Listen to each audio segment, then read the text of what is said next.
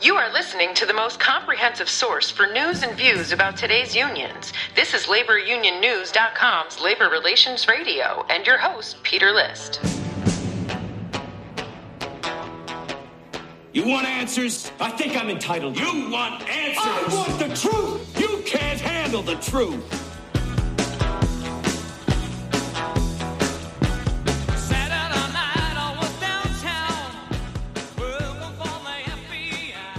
Hey, thanks for turning on and tuning in to Labor Relations Radio. So I have been excited about this interview for the last couple of weeks, and let me tell you why. I have read a lot of books in my lifetime, and especially professional books in the last 30 plus years. Textbooks, professional books, how-to books, magazine articles, etc. And given that I work around human resources and human resources professionals, it is rare, if not, I can't think of another time I've read a book so good as 33 Ways Not to Screw Up HR. And so I was very excited to have its writer, Patricia Garland, on, and just to talk about human resources issues, if you will, and talk about her book. So I'm not going to give you a long introduction here other than to say that if you're in human resources, if you work around human resources, if you want to get in the field of human resources, you need to order this book. It's called 33 Ways Not to Screw Up HR. And I'm going to provide a link under the audio portion of this episode. It's an easy read. It is packed full of information. It is nuts and bolts information, not so much theories and formulas and all the sort of crap stuff you get in HR textbooks. It is how to operate a human resources function, department, and what your role should be. In any case, without further ado, here's Patricia Garland. You are listening to Labor Relations Radio. Well, Patricia Garland, welcome to Labor Relations Radio. How are you? Thank you for having me. Great.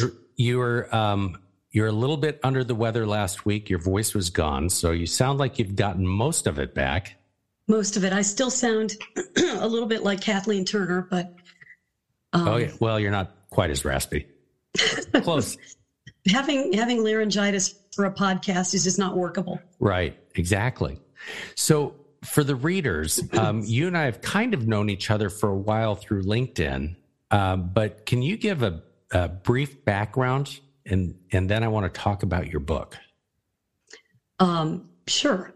I've been in HR literally from the very beginning of my career. I got a BSBA in industrial relations, as we called it back then.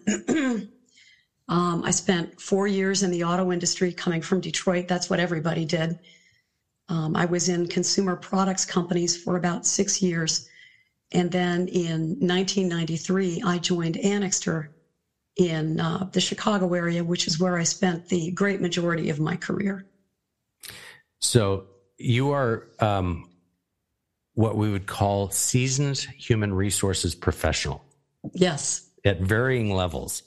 So the book that you wrote, which is 33 Ways Not to Screw Up HR, I loved. And thank you. I keep saying this because it's rare that I am so impressed with something that I'm going to recommend it to all of the listeners and then some. And especially if you're not just HR at the beginning stages of your career, but like all the way up to CHRO, because it's a nuts and bolts to me. It's a nuts and bolts things that we do right and things that we should do better type of approach. And it's simple. Well, that's what I was aiming for. Yeah, it's simple reading. I didn't realize until I was actually pulling it up on Amazon that I was going to ask you this question, and it kind of got answered for me. Like, how did you come up with 33 ways? Why not 40? Why not 10? But I guess there's a series of 33 ways of such and such. Yeah, the 33 Ways series is the concept of Networlding Publishing, which is founded by Melissa Wilson, and it's a platform for thought leaders to get their vision into a book format that is a really interesting layout. So Melissa believes in the number 33. And it worked well for me. So is there a reason the number 33 is like the number as opposed to 35? She has a sort of a cosmic connection to the number 33. So, okay. Like I said, it's worked well for a number of us who have written in that format. So how long did it take you to write this? It took me about 8 months. Okay. And for the listeners, and I really, really hope that you order this, it's broken into basically 33 chapters on a whole variety of topics. Yes. And I was going to say we should I kind of want to start at the end and then work our way backwards maybe, but you cover the role of HR, and the one thing which intrigued me is the final chapter, which is safeguarding morale, yours. And I thought that would be a good lead off, because what I've seen over the last couple years is there is a tremendous amount of burnout in HR. Yes. Yeah, and I think that that's very true. And it's a function that doesn't get a lot of praise and gets a lot of criticism. So, as I said in the book, you have to learn how to stockpile your own praise and hang on to those moments where you know you made a difference. And there are a lot of them. They are just not necessarily broadly public.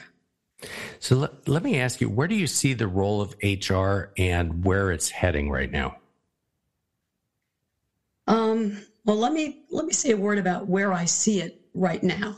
And I've seen it this way for, I'm going to say the last 5-10 years.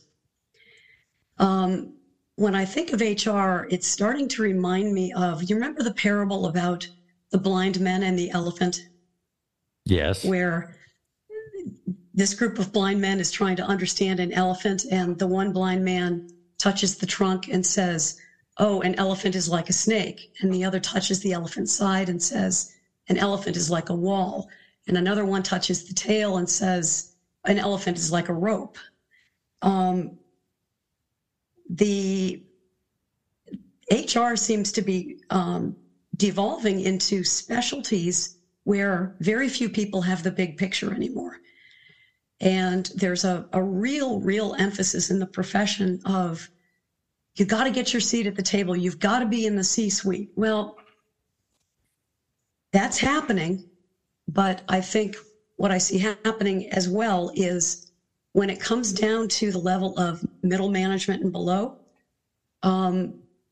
those employees are not getting the support that they once did. And I see a lot of blog postings and so forth from HR people whose primary complaint seems to be their employees are annoying them. Well, what are you here for? It's like It's like a salesperson saying my customers are a pain in the butt. That's kind of missing the point, I would say. Right. That's an interesting observation, because I have seen that as well. I had a have you? Yeah, I had a guest on. It's interesting that you position it this way, who's also HR, former CHRO, et cetera. And I'm going to very, very much bastardize and summarize his comment, but he said people are so enamored with moving up the chain into the C-suite, or moving up the politics within the organization, that they're forgetting the main function. Yeah, I agree. Fortunately, I spent most of my career at a company who had a deep respect for employees at all levels. And if you wanted to have a conversation with, for example, the global VP of operations, you had better be able to describe what is happening on the floor in the warehouse.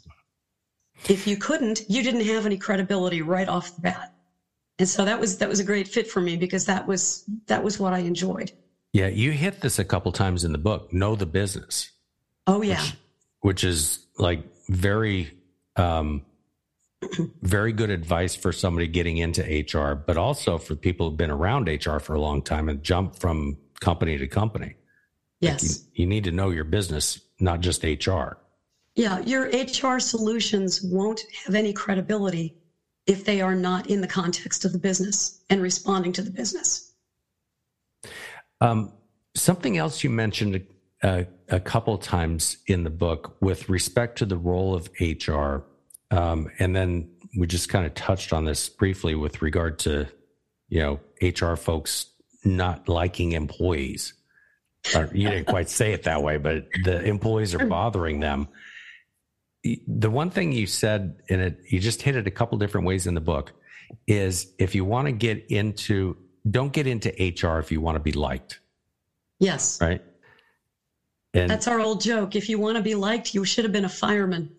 Right. Yeah. And that seems to be, perhaps maybe I'm overgeneralizing, but some of the younger folks today want to get into HR because they like people and they want to be popular and stuff like that. They're going to become disillusioned very quickly. Well, and I wonder if that's part of the problem that we're seeing kind of generally. It could well be. I see a number of people coming out of college into HR who seem to view their role as almost like a union steward. Describe that. The advocate of the employee to protect the employee from the manager. Okay.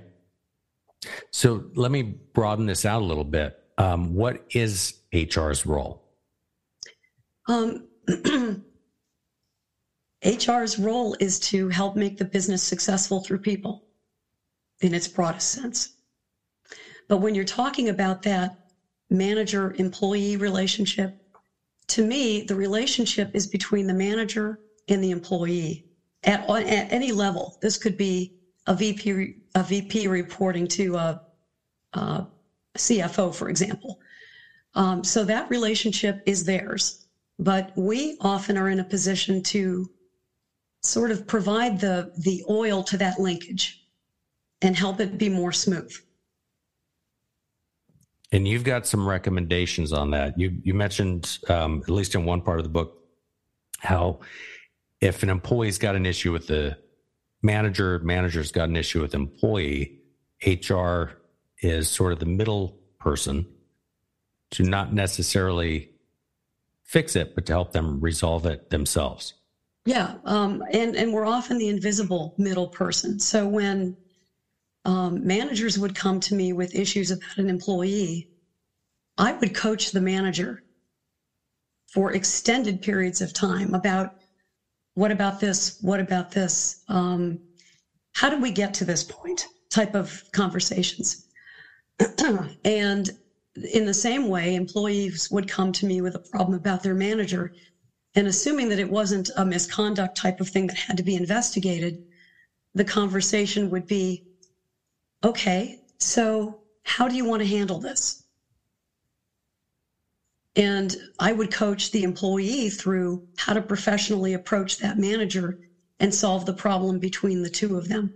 That is so much more successful than when HR people jump in between the manager and the employee when they really don't need to and try to be the hero in the situation. Yeah, I run across companies, because we get called in usually when things are all broken, but I run across companies where HR is the ones when there's discipline to be done, like it's done in the HR office with the manager. No wonder everybody hates us. Right. And so it taints the employee's view of that human resource manager.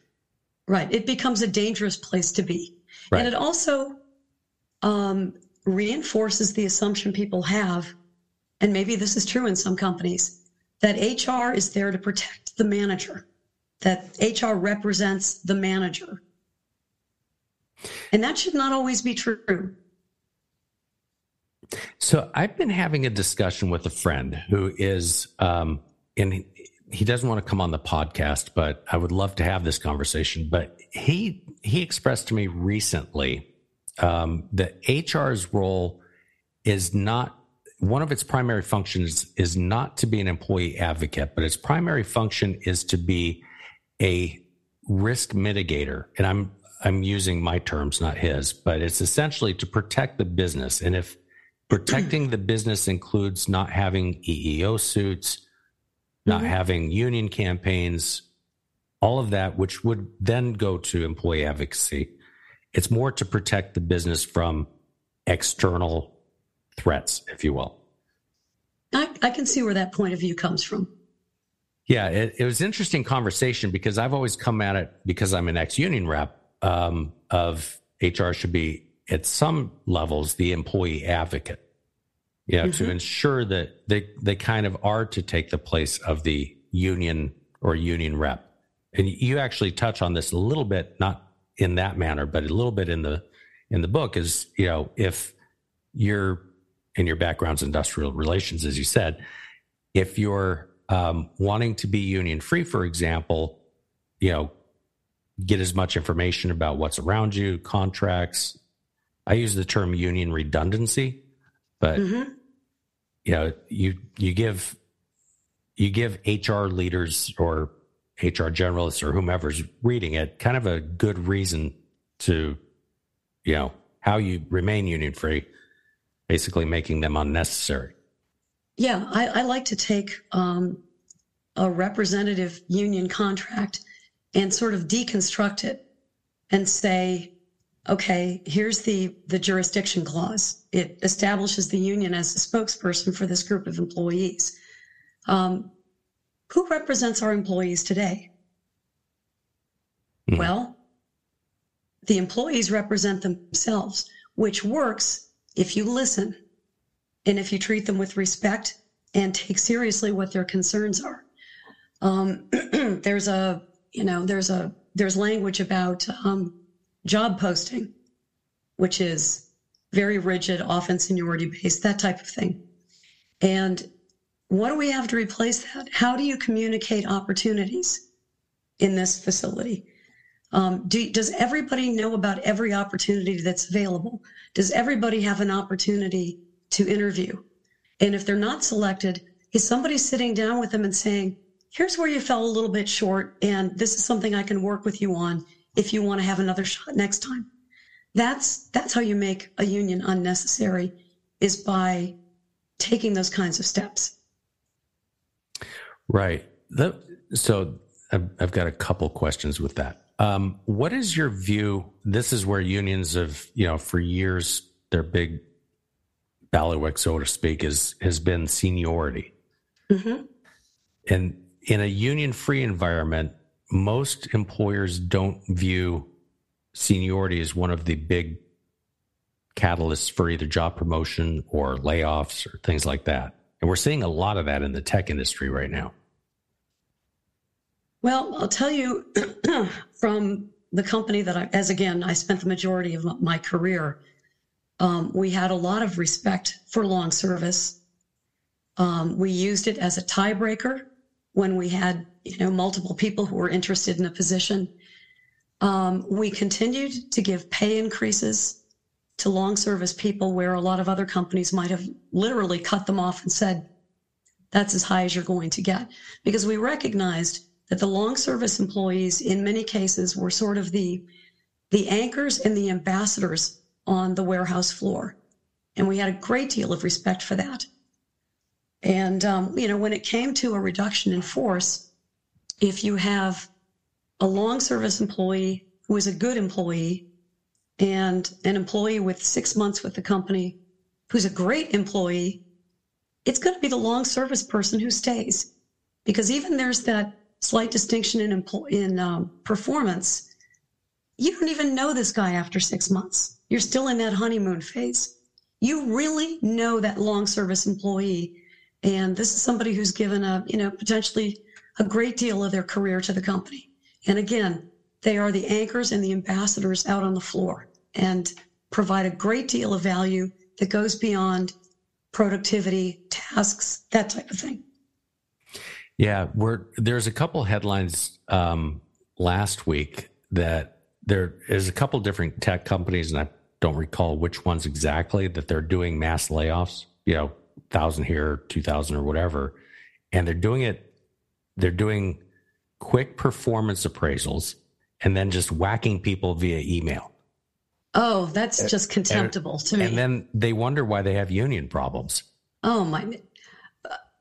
Whacking people via email is just, I can't get my head around that. Yeah, it seems to be mostly tech industry these days. But so you touched on pay a second ago, and with senior, and you've got at least one chapter, if not two, on pay for performance, variable pay, et cetera. I wanted to get your impression on this. And as I got to find the chapter real quick, because the one thing that caught me at first, but then you had another chapter on pay for performance, is pay should not be used as a motivator. And I'm probably bastardizing that, right? More along the lines of don't expect base pay to be a motivator. Right. There it is. I think it motivates people briefly when they get an increase, but that wears off very quickly. It is, however, base pay is a demotivator if people see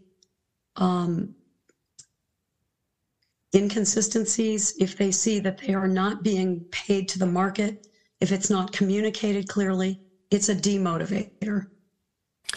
Right. So, and this is where it kind of like flagged for me. So I was always taught that pay should be used to attract, retain, reward, motivate.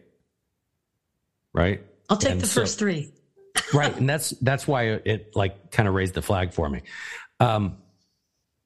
What we're seeing a lot across the nation is, especially coming out of the pandemic, the labor shortages, as well as, generally there's across the board, nursing, trucking, blue collar workers, there's not enough of them out there, is a lot of companies are raising the base pay, but they're not touching the more, if they are, it's minimal. They're not touching the more seasoned employees, so they're creating compression. Yes.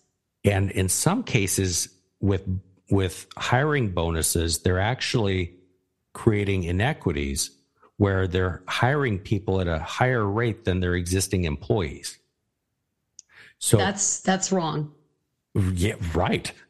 So, and I had a nurse on probably a couple months ago, and she was saying, and this is out in California where she used to work, she could quit her job, leave for a little while, come back making $6 more per hour.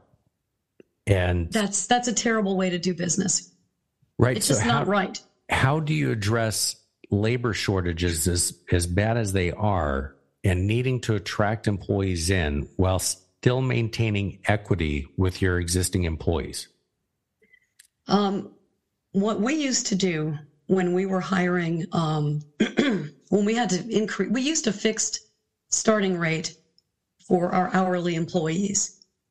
And when we needed to increase that, we would increase it in a cascading fashion. So let's say we increased it by $1 an hour.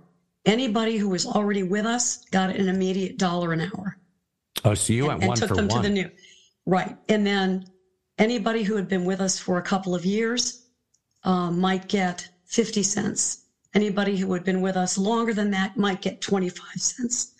And this is in addition to their regular merit increase. But the idea was, because we did pay for performance, the employees who had been with us for a long time had had a lot of opportunity to distance themselves from that starting rate through their merit increases. Okay. But we did watch that compression and that internal equity very, very closely. So you stretched it out, kind of feathered it up, so to speak. Yeah. So now, how do you address something like the hiring bonuses that I know trucking companies are doing? $5,000 to come on. If you stay on for 6 months, it's another $5,000. That's a $10,000. Nursing, same thing are happening in hospitals. I don't know how they address that. We actually talked about that at one point, and that was the exact conversation we had: is what am I going to say to Alex, who's been with us for 5 years and sees the guy that just walked on the job, who he has to train, getting a $2,000 bonus, which is a tremendous amount of money if you're making $18 an hour? Right. I couldn't figure out how to justify that. So we didn't do it. I'm sure the companies that are doing it have thought that through, and I'd love to hear what they would say. I'll see if I can get somebody on someday. Let me ask you theoretically, and I have not actually done the work in terms of numbers on this, but have you ever thought about, or have you ever done length of service pay? So it could be a nickel more per hour per year of service, or 25 cents or something like that, to kind of feather it up and keep that distance between min and max. Well, that is in part what we did when we increased starting wages. That's what we called a structural increase. Okay. So based on length of service, we did give the longer service, very well paid people a little bump. It wasn't a lot. I think the least we would do was 25 cents. So was that like a formulaic type of, 1 year equals a nickel, 2 years is another nickel, and all the way up that way? Okay. It was, if you're in this service band, we'll give you 50 cents. If you're in this service band, we'll give you 25 cents. And again, that was on top of their regular merit increase. So they didn't change their merit schedule based on this. All right. So let's get to merit increases, because this seems to always be an issue in the companies that I go into, and they usually are broken somehow. Mm-hmm. Merit increases tend to lend themselves to favoritism. Yes. Bad performance reviews are not known by the employee until it's done, and they don't get a good increase. Yeah. So how do you address merit increases? How do you set one up that's okay for the employees? Well, you brought up an important point, which is to have a good merit increase practice, you have to have good performance communication. That's the first thing. Which goes to your supervisors and managers, yeah, right? Exactly. And that goes to a lot of training and coaching. And then let's assume you have good, proactive, honest performance communication. You have to be able to measure or define performance. I think I said that point blank in the book. Mm-hmm. If you can't define performance, you can't do performance increases. And the problem with a lot of companies these days is they do, quote, merit increases, but to the first point, they don't instruct their supervisors and managers on how to coach the employees throughout the year. And so the employees wind up surprised that they think they've done a good job throughout the year, but then they are surprised they don't get an increase or a minimal increase due to the fact that their performance sucked. Yeah, and it's a matter of the supervisor sitting down with the employee 6 months before that increase would be coming due and saying, listen, your productivity is not where it really ought to be. Here are the numbers. I think you can do better than this. But I want you to be thinking about the fact that if you don't kick up your productivity a bit, it's going to hold back your merit increase, and you're going to be disappointed when July rolls around, for example. So does HR have a role in ensuring that happens? Absolutely. And how do you do that? Through training, through coaching. Okay. Coaching the supervisors. Yes. And again, all of this behind the scenes. The supervisors might be having that conversation that we literally scripted for them. But the linkage, as I said before, is between the employee and the supervisor. So, Pat, let me ask you, what is the quality control? Maybe that's not the right term, but the quality control for HR to ensure that those conversations are taking place? They are, in my world, it was a lot of follow-up with the supervisors and the managers. Okay. Yeah. And frankly, when they didn't take place, the employees would say their piece, and then it would end up back with us. So we would know what had happened. Oh, so you're kind of overseeing the merit increase process through what you're seeing coming back from the meeting. Yeah. Right. Okay. And this also happened. I was always adamant that if somebody is identified as a poor performer, they're not getting an increase. Period. Poor performers should not get increases. If somebody is on the verge of being terminated and you give them a pay increase, you're essentially lying to them. You're setting them up to fail. And sometimes saying, listen, we've talked about your performance for most of this year. You're not going to get an increase, as I told you 6 months ago, because you're in danger of losing your job. You've got to fix this, or not getting a pay increase is going to be the least of your concerns. Sometimes not getting a pay increase is the one piece of feedback people actually hear when they've tuned everything else out. I've seen a 0 pay increase turn around people's performance when multiple coaching conversations didn't do it. Well, to add to that, if, for example, you've got a poor performer and the manager or supervisor gives that person a full increase, rates them fine on their performance review, and then 2 months, 3 months later, you terminate that person. That doesn't look good. Yeah. Is that not evidence that the person can use on an EEO claim or wrongful discharge claim? Absolutely. So it's, and I'm kind of emphasizing this because a lot of HR folks these days just leave it to management or supervisors to do their own thing, and they don't really take a hands-on approach to it. In my department, we used to sit down with the leadership team and develop the entire merit plan with them. You know, what is this person's performance? How did you rate this guy or gal? What are you proposing for a merit increase? Wait a minute. You're saying he's a great performer and he's paid significantly below the median. Why are you proposing 3%? Why not 5%? You know, that's the guy that you're in danger of losing. The great performer who's paid low to the median. The okay performer who's paid above the median, that's where you want to put the 2% because he's already paid for his contribution. Right. So let me shift this a little bit to more variable pay.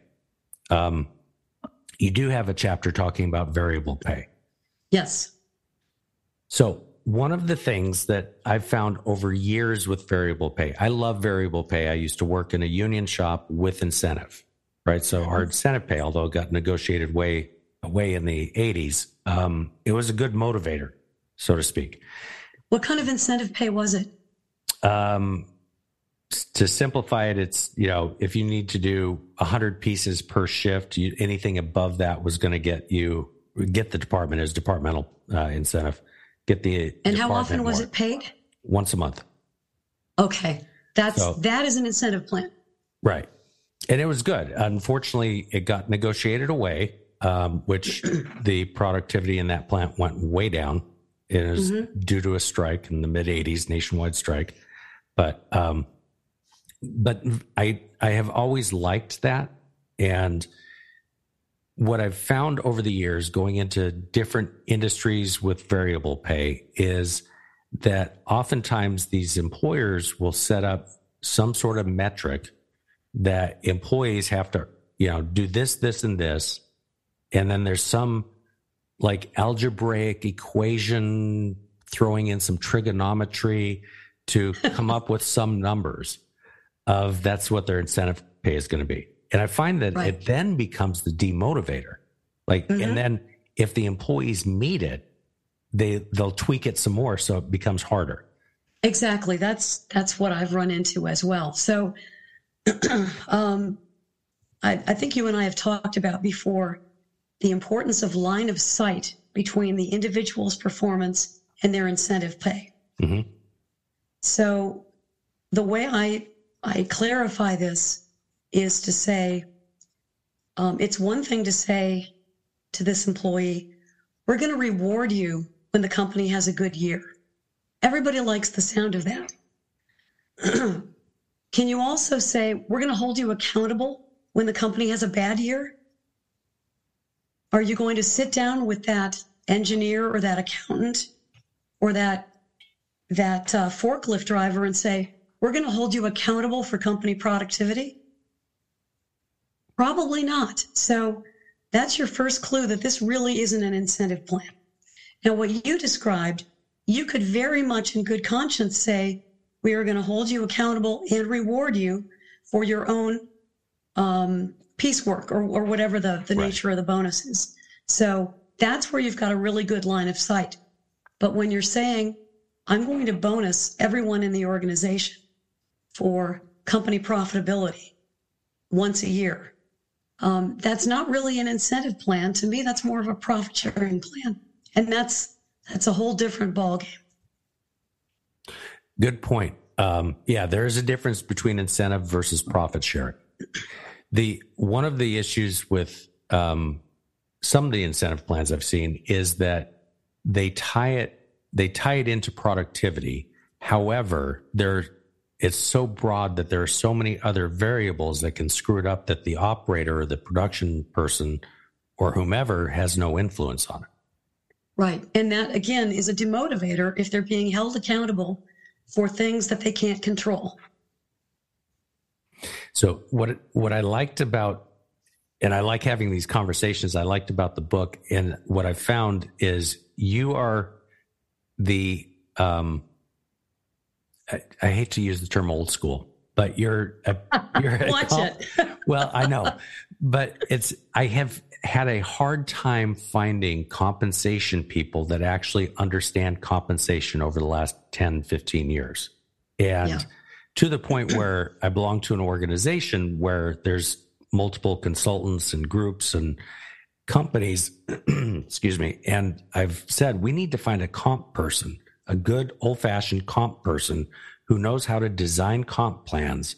And we can't find anybody. My quarrel with comp people, and I have been one, is we tend to make things way more complicated than they need to be. And we try to make comp into a science, a pure science, when there's still a lot of art in it. Right. Yeah, there used to be an organization, is the American Compensation Association, which I think now is World at Work or something like that. Yes, they morphed into World at Work. Very good organization. Yeah. I haven't heard so much about them anymore since they changed their name, but they used to be very well known for designing comp plans or having people to help with compensation. Yeah. They also have a really robust training program. I actually mentioned in the book being at one of their classes on benchmarking because I'd done an awful lot of benchmarking, but I wanted to make sure that I wasn't just in my own echo chamber and that I was well aware of what was happening in the industry. And the example I give in the book was, as a class, we were trying to come up with a sort of a manufactured benchmark for a job that was a hybrid between a plant safety specialist and an HR clerk type position. And they were trying to come up with a formula where, well, the job is 50% of one and 50% of the other. So we'll use the two benchmarks and weight them equally. And, the thing that I had to point out to the class, it's like, do any of you recruit? Right. No. Well, you can't get a plant safety specialist for this pay rate. Not going to happen. So you either need to pay something closer to the higher rate, or, which was my solution, recognize that you've created a bad hybrid job. These two pieces of work don't go together. And that's the problem here, is the construction of the job itself. So how long ago was that, may I ask? That was probably, 8 years ago here in Chicago. And did the light bulbs go on when you did that? I'm I had a lot of comp weenies in the class who were looking at me like, I know this is audio only, but they were looking startled. Right. But that's another point I've made in the book is if you spend a lot of time in compensation, you need to be very aligned with your recruiting people, your talent management team, because your talent management team is going to see labor market changes way more quickly than your comp surveys. Right. Dive into that a little bit more, because it's often that we'll run across employers that do comp studies periodically, once a year, once every couple years, and they want to be in the top 50% or, top 30% or whatever. But your comp surveys are inevitably about a year out of date. And you can trend them if you're talking about a lot of career positions. But the deeper into the organization you go, the more that pay changes very quickly and the more localized it is. Localized to the point where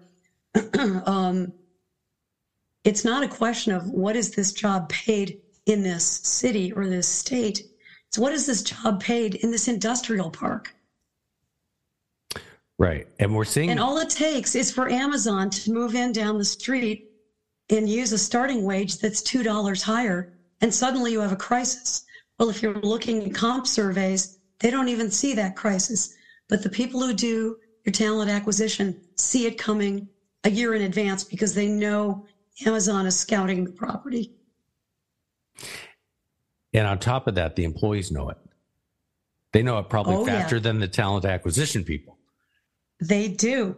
And I'm happy to say that we had any number of times when employees came to us, said, I'm going to go work for, I won't mention any names. And we said, you know what? We think you're going to like it better here. So try it out. Go work for that other company. And if you decide you want to come back, give me a call. And I'll be darned if they didn't all come back within 6 months. You mentioned this in the book that don't be afraid to bring back good performers. Yes. I'm paraphrasing that. And there's a lot of employers out there that will say, well, if you leave, the door only swings one way. Yeah. So why is it a good practice to bring back performers, ex-employees? Well, it's a good practice when whatever caused them to leave has been resolved. Okay. I would not bring, for instance, if someone says, I'm leaving because I can't stand the commute anymore, and this other employer is right down the street from my house, if they decide they don't like that employer, and this is a job that has to be done in your office, I wouldn't bring that person back because that issue still exists.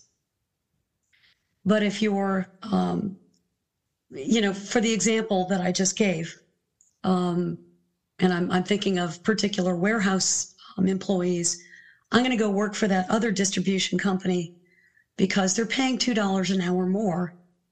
And, I can't argue with that. And then a couple of months later, they're back saying, there's a lot more to what made me like working here than how much I make. Mm-hmm. And that's a point that I've made to many employees is employers who pay above market are generally making up for something else they can't offer you, whether it's a good environment, stable hours, a long-term future, a lot of things. But benefits. Or the example I gave in the book was the employee who was furious that the company down the street was bannering their building and saying, we're starting people at whatever. And he said, that's dollars more an hour than I make. And I've been here for 5 years. And I said, yeah, but they'd have you working third shift in a commercial freezer. That's right. What they're paying that premium pay for. If you want to try it, by all means, but just understand, these are not apples to apples situations.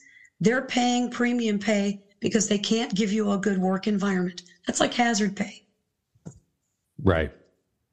But those are great conversations to have. And I have those on the warehouse floor. Yeah, I don't know that a lot of people have those conversations, or in today's market, what you see is those conversations not taking place, and instead the employer just going on and trying to up their wages. So we're going to get into a wage competition. And, I've seen this literally in the last couple of years with a couple of different trucking companies who are competitors. One would do a, $5,000 high sign-on bonus. The other would do a $7,500. The next one would come back with a $10,000 sign-on bonus. Like, holy cow, you're just out trying to outbid each other. Well, at some point, you've got to have confidence that you as an employer don't have to be the highest paying job in the neighborhood, because you'll never win at that game.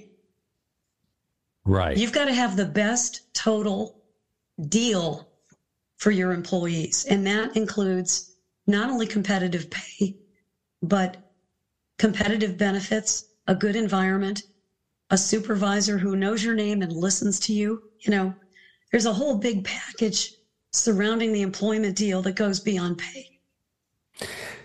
So let's parse those out for a second. The benefits package, again, I have not seen this as being as big of an issue as it has in years past. But for years, we've had employers who have had to increase the employee's portion, or not necessarily portion, but the employee's costs on their benefit plans, because benefits have escalated so much over the last 20 years. Right. But on top of that, I've also seen a lot of employees that don't realize that their employer still pays the bulk of their benefits, which gets into communication.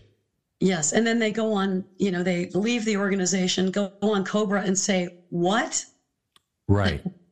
So how do you address making sure that the employees know what their total rewards are, including the benefits?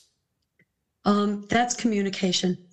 And like a lot of employers, I've been part of organizations that did benefit statements that laid out in dollars and cents what the full value of the employer subsidy was.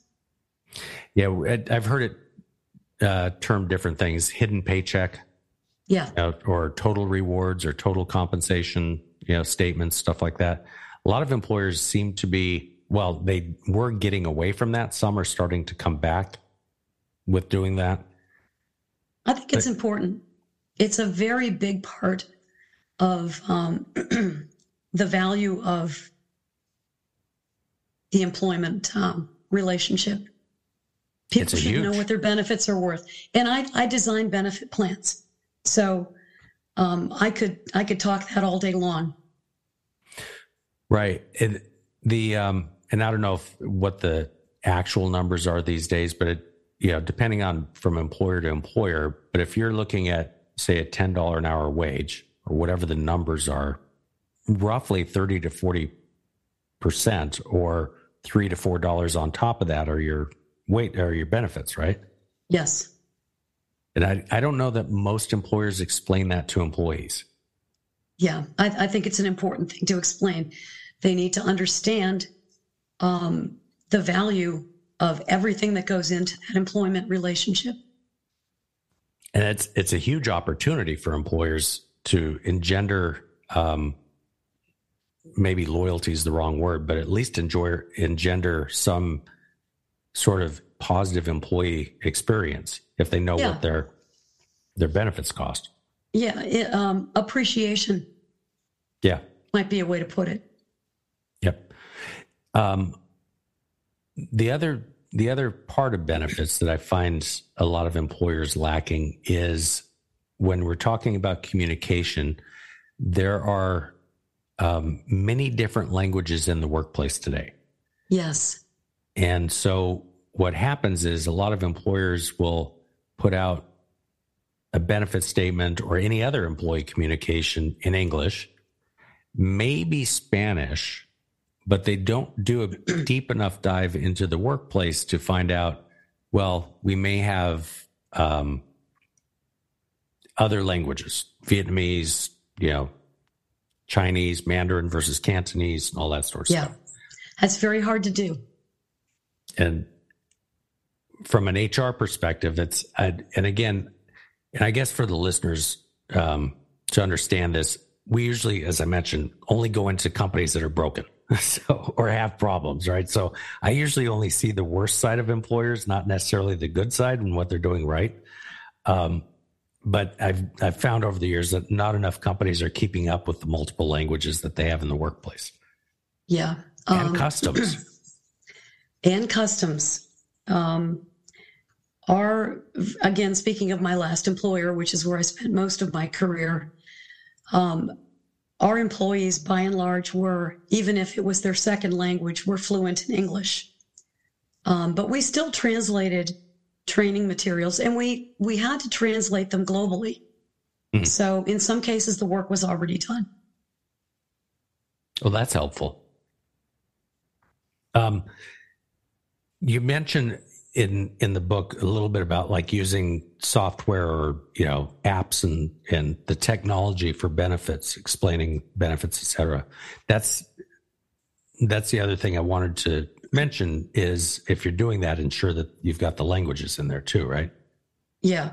Well, the other component of that is there were many times when my employer would have planned to roll out some grand communication surrounding or enrollment on benefits or what have you. And it was all, they just go onto their laptop. And I'd have to stand up and say, wait a minute, we have thousands of employees who don't work on laptops. They're right. In trucks or they're on a warehouse floor. You've got to have a way to do this by cell phone, which 99.9% of people had. And if they can't do that, then they've got to be able to talk it through with a representative and do it over the phone. There's got to be a route for everybody to do this. You can't forget our people who don't have laptops. And that would seem basic. A lot of people forget the hourly associates. And is it out of malevolence or is it just over? Not at all. Right. It's just a lot of people don't have that much contact with them. Pat, let me ask you something. And I've tried to explain this to people over the years, but we see this now across society. When I was in the union years and years and years ago, decades ago, our belief on the factory floor was that management is out to screw the little guy. And of course, being part of the union and kind of in the infrastructure, our kind of job was to ensure that that message was always out there, right? Sure. But now we're seeing it across society. And I mean, this is kind of a softball question. Do you think management's out there to screw the little guy? Not in any company I want to work at, but that's not to say that they aren't out there. Right. I've found. I don't think that was years, the softball answer, but no. Well, what I found over the years is most employers, when they screw up, they're not doing it out of malevolence. They're doing it out of oftentimes ignorance. And to your point, yeah, there are bad actors out there, but that's not the bulk of them. Like most of the time, supervisors who are short and to the point they're not out there to be idiots or assholes, pardon my French, but they're out there because they've got so much on their plate. They just blow by. They don't stop and talk to their employees. Yeah, they're rushed and they come across as curt when they don't mean to. Yeah, and it's kind of like slow down, listen to what the employees are saying, take the time to talk to them, ask them how their weekend was, basic stuff. Yeah. I don't know if it's just that they're not being taught this. I've found this with HR managers too. They're curt, to use your term, as opposed to mine. They're curt with the employees. Well, it's not necessarily that they dislike employees. It's that they have a gazillion things going on and they don't pause, stop, talk, listen. Well, and back to the role of HR. So much of the work that used to put us in touch with employees on a daily basis has been outsourced. Like what? Benefits administration. Okay. If you've got a question, you're going to call a call center that isn't part of your employer. Right. So what advice would you give the HR person? The HR people have to be available as a second stop. So if the employee isn't understanding what was communicated by the call center, there's got to be somebody that they can talk to inside the company. Making themselves available. And Yes. the employees need to know that. Yeah. You know, you just jogged my memory on something. On LinkedIn, I always get jobs popping up on my feed. And one popped up recently that made me really scratch my head. It was a plant HR manager, remote. I'm like, how could you be a plant HR manager if you're not in the plant? Right. How do you even do that?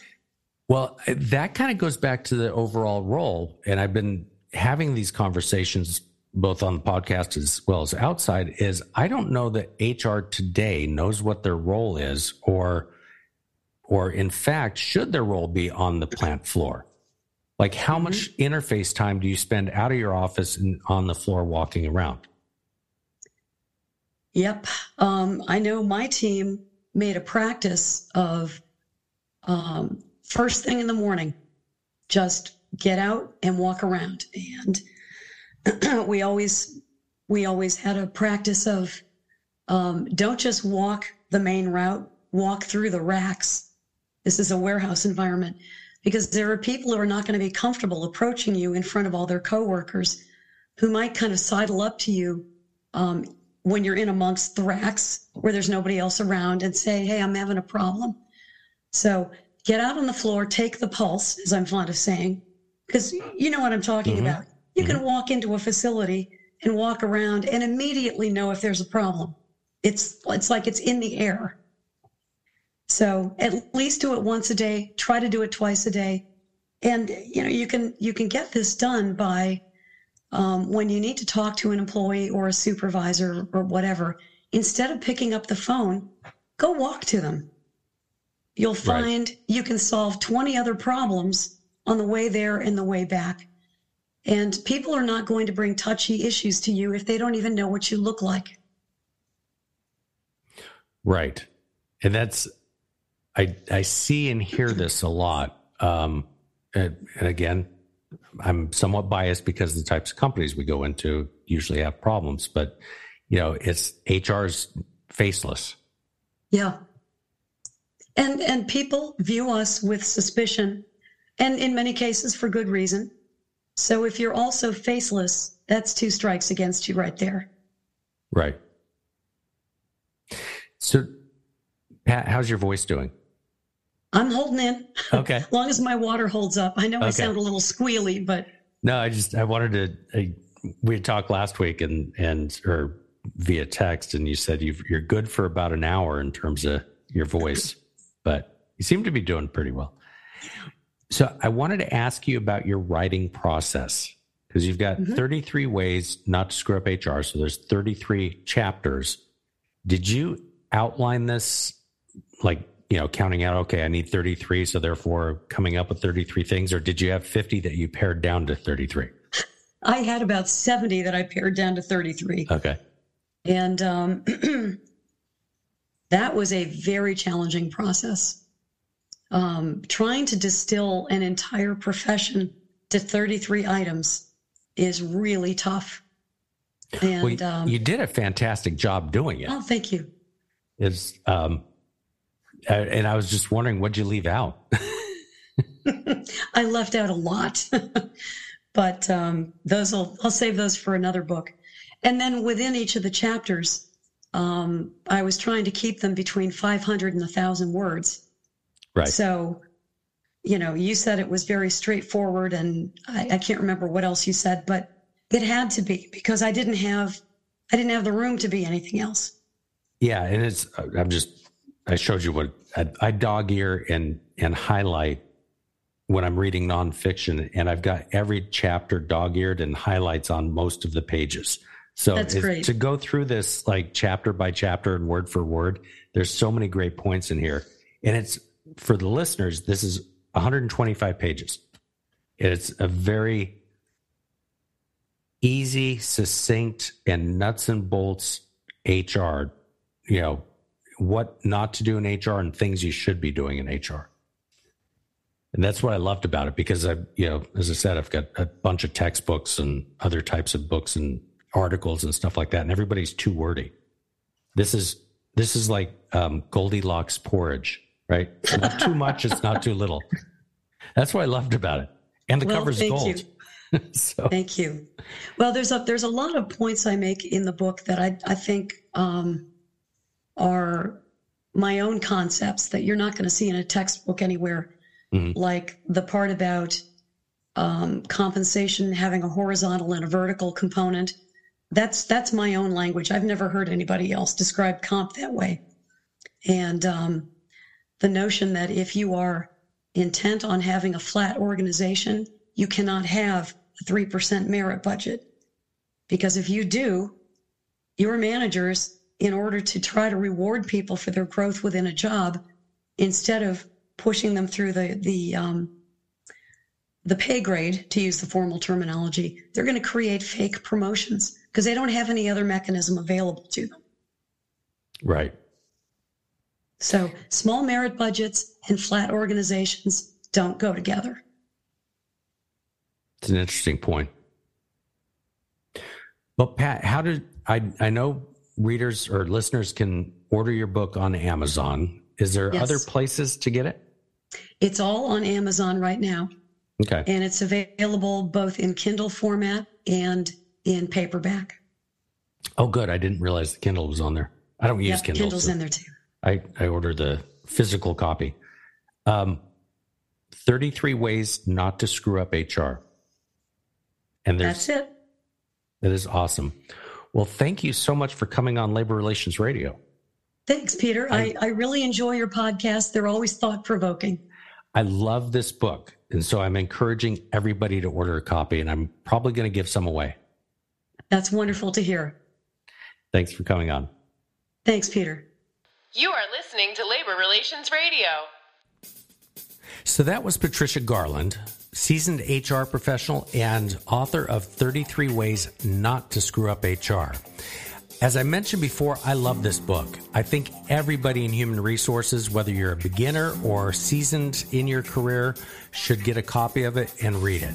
I'm going to leave the audio links to the Amazon.com where you can order it, or apparently you can get it on Kindle as well. Again, I strongly recommend it. I love this book. In any case, that wraps up another episode of Labor Relations Radio. I'm your host, Peter List. If you want to reach out, you can reach out on Twitter. That's @WorkplaceReport, @WorkplaceRPT. Give us a call at 1-888-668-6466 or leave a comment under the audio portion of this episode. Thanks for listening and have a great week.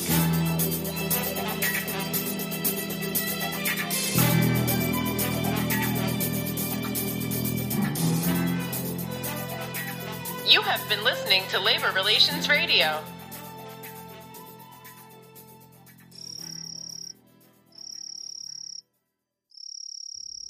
Hey, Labor Relations Radio listeners, this is just a quick reminder. If you enjoyed Labor Relations Radio, make sure you share these episodes with your colleagues, and make sure you and your colleagues visit laborunionnews.com and subscribe to our news digest.